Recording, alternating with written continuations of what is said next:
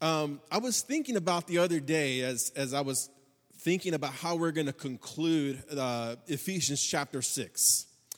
And I was thinking about the times growing up and even the times today. Sometimes it happens where, you bring out a puzzle or a game board.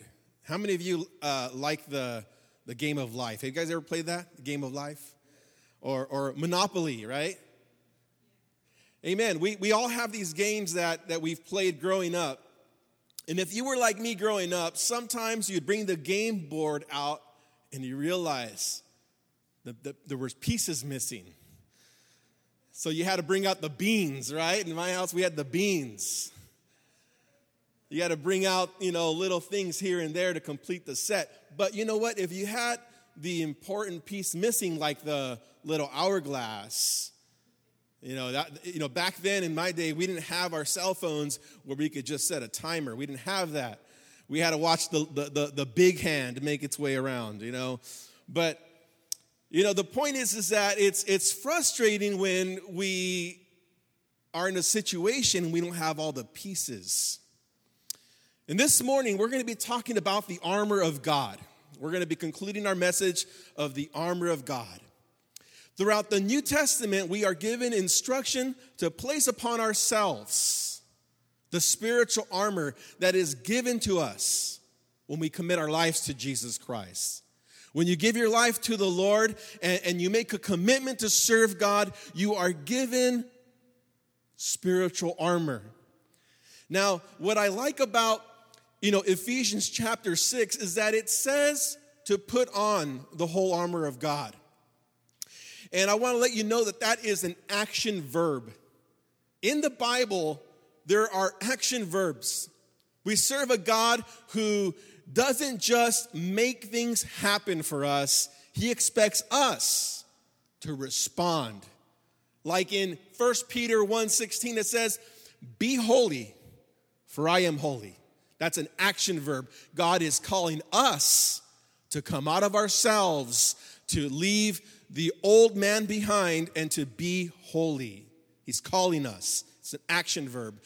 In Matthew 11:28, Jesus says, "Come to me, all that are tired," right?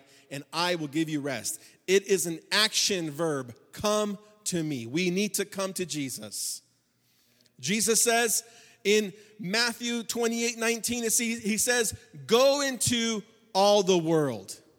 It is an action verb. In Colossians 3:12, Paul says, "Put on tender mercy." We serve a God who meets us when we respond to the instruction given to us in Scripture. I like what 2 Corinthians 10:14 says. It says that the weapons of our warfare are not flesh, but have divine power to destroy strongholds. The spiritual armor given to us is from the Lord. We are to cherish and respect the spiritual weapons given to us. Who here would be crazy enough to play Frisbee with the dagger? No one. That's ridiculous. But I'll tell you an interesting story. I was at a family reunion one time, years ago, and I had an uncle. This uncle was a vet, and I think, I don't know what he was doing over there, but he just wasn't all there, right? And I remember he was gathering all the kids around, and I was there in that crowd, and he's like, "I'm going to show you a trick, man." And he took out his little pocket knife. He's like, "I know how to catch this with my 2 fingers." And we're like, "No way." "Yeah, I can do it." And we were like, "No, you can't do that, Uncle." He's like, yeah. So he got one of the cousins, and he says, "All right, stand over there and just toss it to me and watch." And we were all just looking, and as he threw the pocket knife, it was like slow motion. It was like, just landed right there on his palm. And he was like, "Oh man," he was saying what he was saying. He's like, "Oh, dude," and he was bleeding quite a bit and everything, but it's crazy. We wouldn't do that. You wouldn't do that unless you're crazy. But the point is that we have this spiritual armor God has given us, not to take lightly, not to sweep under the bed, put in the closet. We are given this armor, and we are to respect the armor that God has given us. I like the story of Peter. When Jesus was being arrested in the Garden of Gethsemane, it says in Matthew 26, verses 51 through 53, it says, "Behold, one of those, Peter, who was with Jesus, stretched out his hand and drew his sword, and struck the servant of the high priest to cut off his ear." So Jesus was being arrested. Peter knew what was going to happen, what was going to go down. And in the midst of that adversity, he reached out for his sword to cut off the servant's ear. He acted in a way that most of us would act. Peter's response was the most logical for him at the time.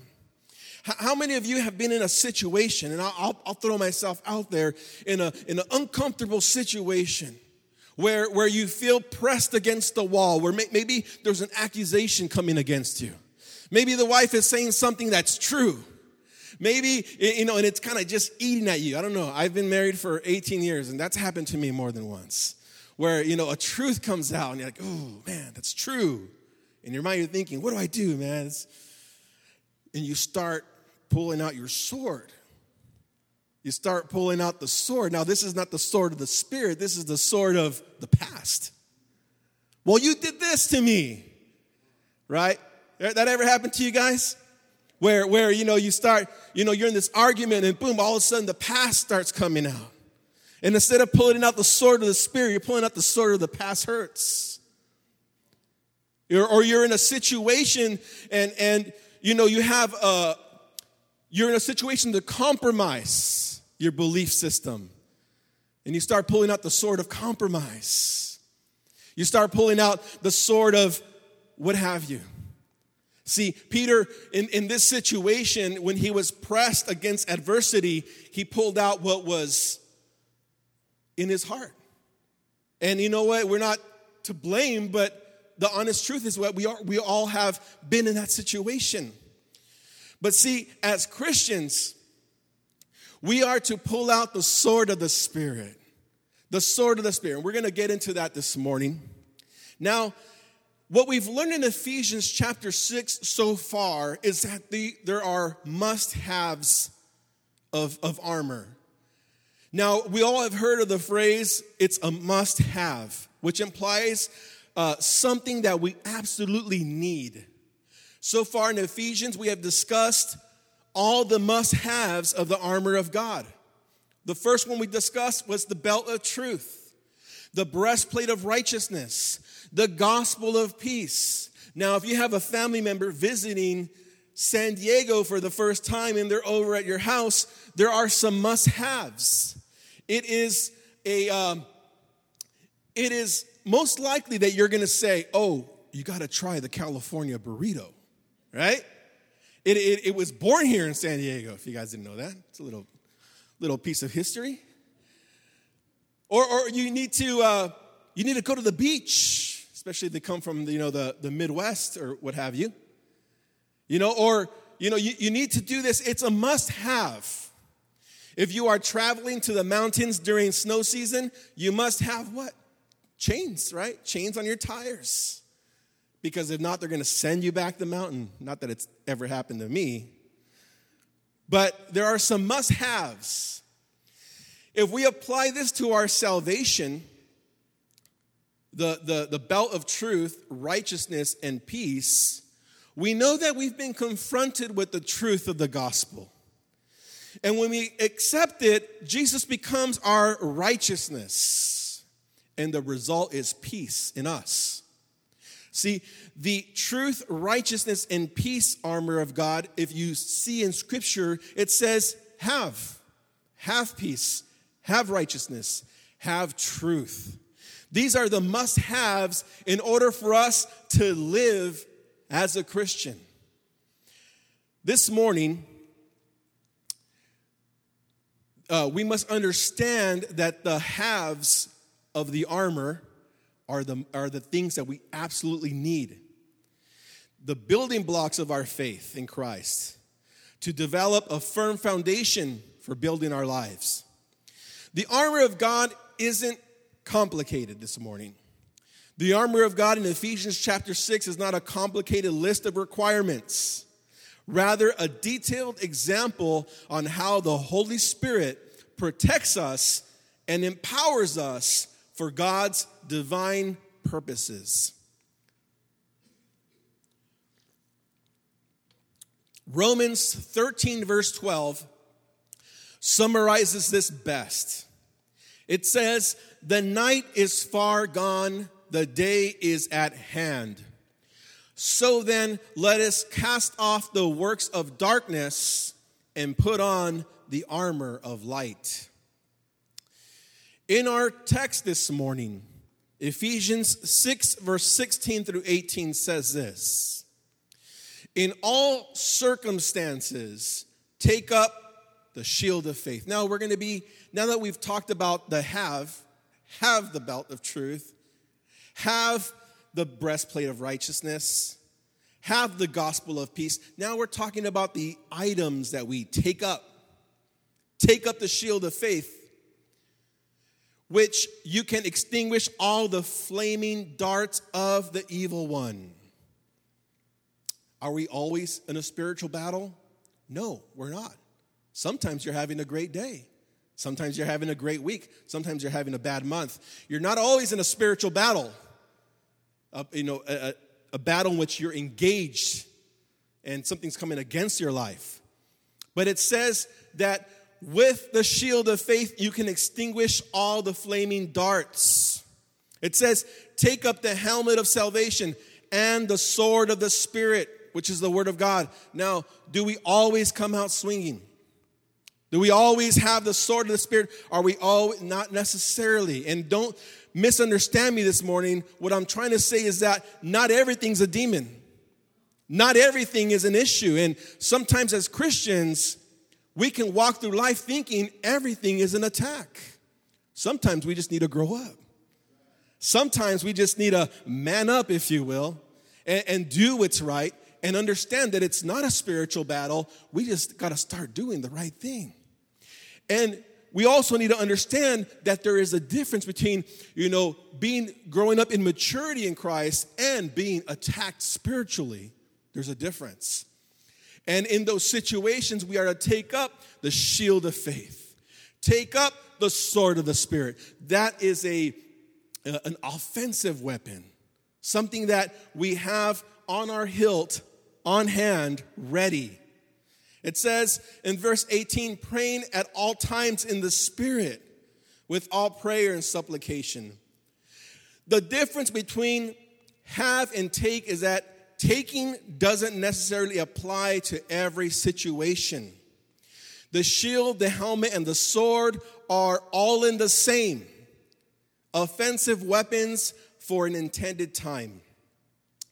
To help you understand, I want to talk about the times I've worked in construction. In the past, and because I know from experience, there are some must-haves when I'm in the construction site. I got to have my boots on. I have to have my tool belt. I need to have these things. If not, I'm going to get kicked out by the general contractor. Now, I don't necessarily need a hammer to be in the job site. I don't need a chisel. I don't need a drill. But when I do, there are some regulations I need to follow. If I'm using a saw, I need to have certain safety requirements set up around me. I need to have, certain, I got to tape off certain areas so that people are safe. And that is the point with the armor of God that, as a Christian, we need certain principles in our lives, but then there's going to be some circumstances where we're going to need to fight with the sword of the Spirit. Now, this morning I want to talk to you about the Word of God. It says here in our scripture to take up the sword of the Spirit, which is the Word of God. In the Greek, there are three ways to say word of God this morning. There is the graphe of God, which refers to the written word.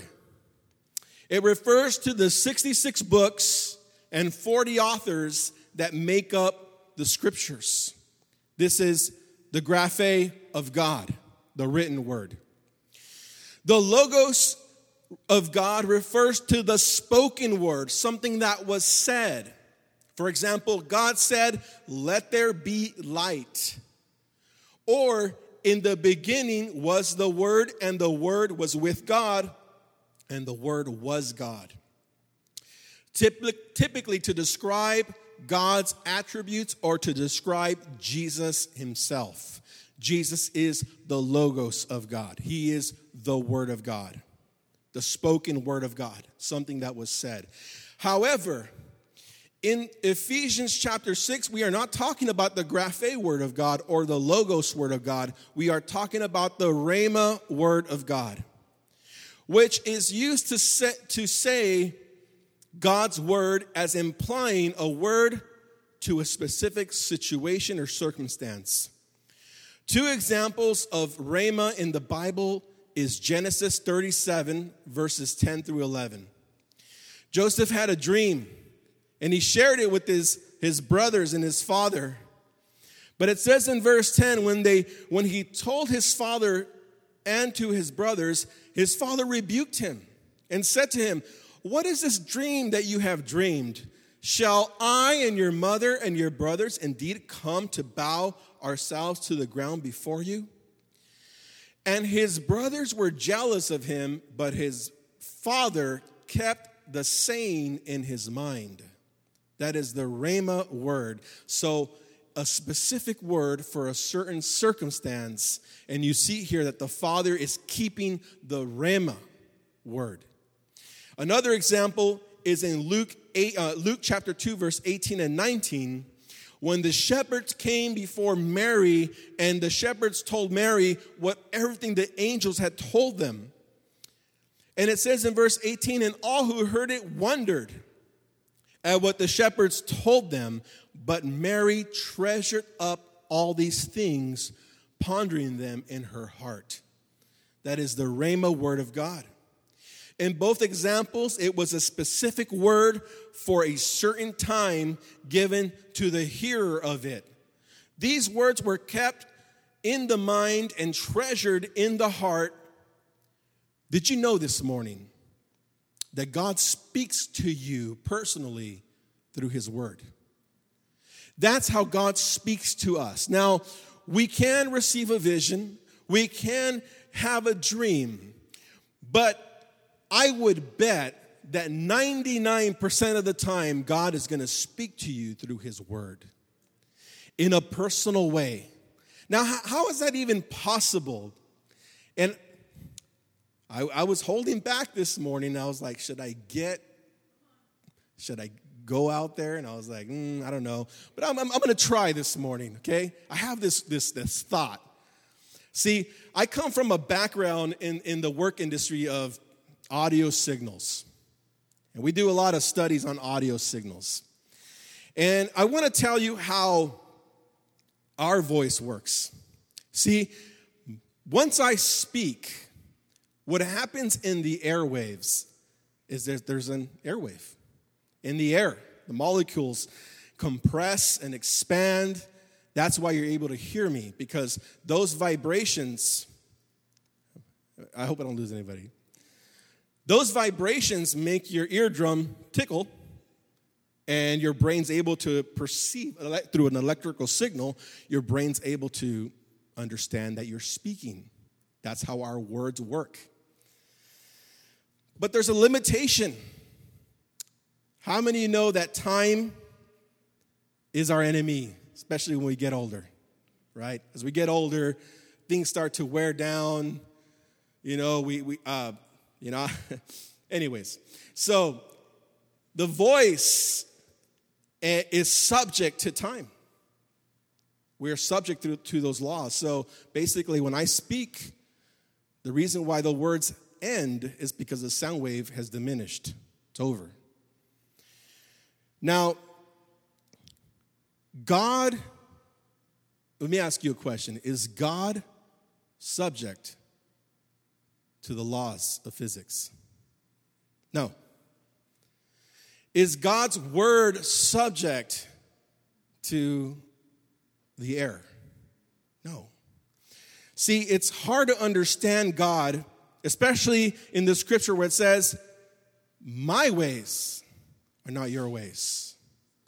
And I believe this morning, okay? This is not scripture. This is me right now, okay? So just take this with a grain of salt, all right? But I believe that when God speaks forth his word, it's for an infinity. It just keeps on going. That's why we're able to take God's word that was spoken 2,000 years ago and apply it to our specific situation, because it wasn't a word that was spoken, it's a word that is being spoken right now. God is constantly speaking to us. We can take a word in the Old Testament and take it for our own. And it's not something that we have to remind God of, because in God's universe, that word has no beginning or no end. It's being spoken right now. Right now, you can get a hold of the Lord in prayer. You can read his word and apply it to your situation today. And it's not something that you need to remind God of, because it's not like, God, remember what you said 3,000 years ago? What are you talking about? I just said that right now. It's being spoken. It's for you to listen to it and apply it to your situation. God is not subject to the laws of physics. He is almighty. That's why the Rhema word is for today. It's for you. It's for right now. And as we get a hold of the sword of the Spirit, as we read our word, as we spend more time in prayer, we can apply God's word to our situation. It says here, in every circumstance, take up the shield of faith. In every circumstance, take the helmet of salvation. In every circumstance, take up the sword of the Spirit. Now, I want to end this morning on my last point, and that's preparedness this morning. There's a bad feeling when you find yourself unprepared for a situation. Taking a test you didn't study for, right?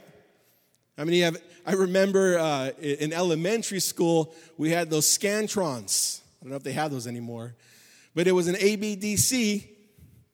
And me back in the days, I'd just be like, A, B, C, D, E, F, G, H, I, J, K, L. And just, sorry, can we delete that back there? But, you didn't study for a test, and you're just, going buck wild, just kind of whatever. Or getting to a job site and realizing you left your tools at the shop, or that specific tool that your boss told you to get. Not that it's ever happened to me. Or speaking before a group of people, have you ever been chosen to give a toast last minute? Has that ever happened to anybody? I know it's happened to me. And you're kind of scrambling, trying to think, okay, whatever. Or how about having a dead battery in a parking lot and having no jumper cables? That's been me. I know some people who are prepared for anything. I don't want to call anybody out, but I know a brother in the church, man, he's prepared. Actually, Tino's always prepared. He has everything, man. You go to a fellowship, man, he has like a pocket knife, an axe, a sword, prepared for everything. That's great. Putting on the whole armor of God means that you're actively pursuing God with your whole life. You're preparing yourself. Going back to Romans 13:12, it says, cast off the works of darkness and put on the armor of light. That is being preparing yourself. Preparing yourself for those situations that would come up. Being in an environment unprepared, especially in a competitive game, reveals the weaknesses of your skills. If the defense is all over you, I'm thinking about basketball right now. If the defense is all over you and you're unprepared to answer, let's say you have the ball in your hand and the defense is just like, this guy's 6 foot tall and, his hands are like, can wrap around you and he's all over you. I'm sure we all been in that situation. What do? You just get the ball. You just throw it as high as you can. Oh, maybe that's me, right? Because I don't play basketball. But it reveals your weaknesses. Because you're unprepared. Because you didn't practice in the downtime how to dribble that ball across the court. Because you didn't work on your skills of, how they do. They pass the ball through their legs. And I don't play basketball. I will say it again. But I've seen people who have tremendous skills. The shortest guys. Whatever, what have you, be able to dance around people and even in soccer, right? And you have the ball and my father-in-law, he's all over that. When he gets the soccer ball, and they kick it all around and dance around all the players and take it all the way to the goal. Because they prepared themselves. But see, what happens is that in our lives, there are situations that come in our lives, right? Circumstances, flaming darts of fear. Flaming darts of anxiety, flaming darts that come against our lives, and we find ourselves unprepared, and we start acting in our weaknesses. We start throwing the ball wherever. We start doing things that we did 20 years ago when we were in adversity because we're not being prepared in the Spirit.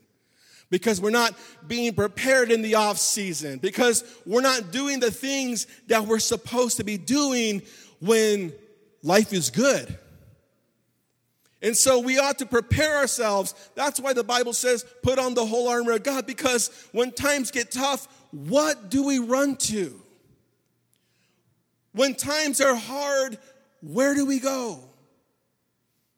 And that is something that we need to pay attention to this morning, that the armor of God prepares you for those times. When times get tough, you pull out the Rhema word of God. No weapon formed against me shall prosper. And it's not a cliche. It's not something that you heard or something everybody says. It's God's word for your time. We need to be prepared as Christians. If the world or social media is making you believe that you don't need to be holy, that you don't need to prepare yourself, that you don't need to do anything, that all you need to do is love Jesus, I'm going to tell you that is wrong. They lied to you. We need to prepare ourselves as Christians. We need to walk in holiness. We need to be holy because God is calling us to be holy. Not having the armor, not walking in his light, not living for the Lord makes us walk in our weaknesses. And I want us to remember that this morning as we close Ephesians chapter 6. Walking in the Spirit, casting off the old man, putting on the new man. That all means this: live for the Lord every day. And when necessary, take out the sword. Amen. Let's close our eyes, amen, this morning as we pray.